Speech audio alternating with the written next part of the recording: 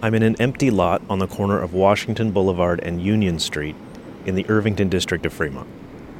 It's an empty lot now, but in the 70s, it was a pawn shop. One day, a woman named Linda Vasquez walked into the shop. She was there to purchase a gun for her brother-in-law.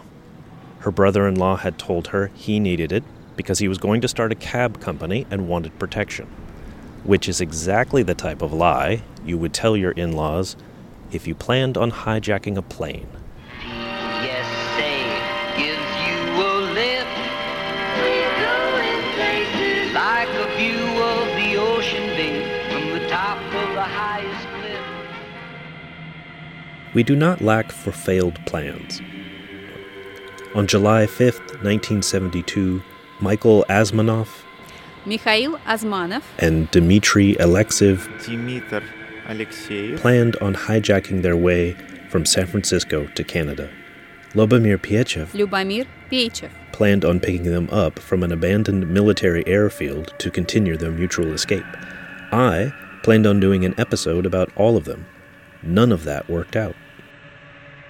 Azmanov and Alexeyev were killed by FBI agents.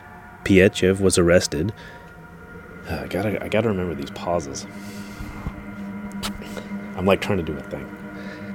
Azmanov and Alexeyev were killed by FBI agents. Peichev was arrested and sentenced to 20 years.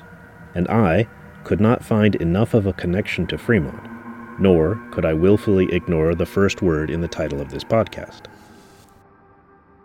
A few years before the hijack attempt, Azmanov was pulled over for a traffic violation in Fremont. And that would be a good segue into Fremont PD's recent record purging. You should Google that story. So here's a bonus episode about a story I'm not going to tell you. I found this story at the local history section of the Fremont Main Library, the newspaper archive. I read up on which Pacific Southwest flight they hijacked. I found exactly what type of plane that was. I found the audio for that plane.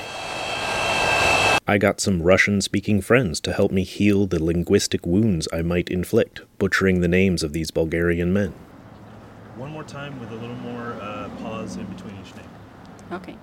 Mikhail Azmanov, Dmitry Alexeyev, Lubomir Peichev. Same basic right. tenor. Mikhail Azmanov, Dmitry Alexeyev, Lubomir Peichev. But the men lived in Newark and in Oakland. Azmanov is buried in Colma. The hijacking and gunfight took place in SFO, and the arrest happened in Oakland. None of these places are Fremont. The gun, a .32 caliber auto pistol, was bought here. According to some reports, this hijacking may have been the first to result in a hostage death, so that's significant, right? First hijacking hostage death, and the gun was bought in Fremont? Well, to be fair, it was a pawn shop in the 70s. Jack Morris, the owner, probably sold a lot of guns to a lot of people. I contacted the owner's family, and they got back to me. They were barely involved in the FBI investigation, understandably so. Hi, Andrew. I spoke to my brother and sister-in-law. They said they recalled the story. The only thing my mother-in-law had to provide was the paperwork to the courthouse of the sale, and the family never heard anything after that. I try to do a lot of work for each episode. And sometimes, after that, I have to not make them.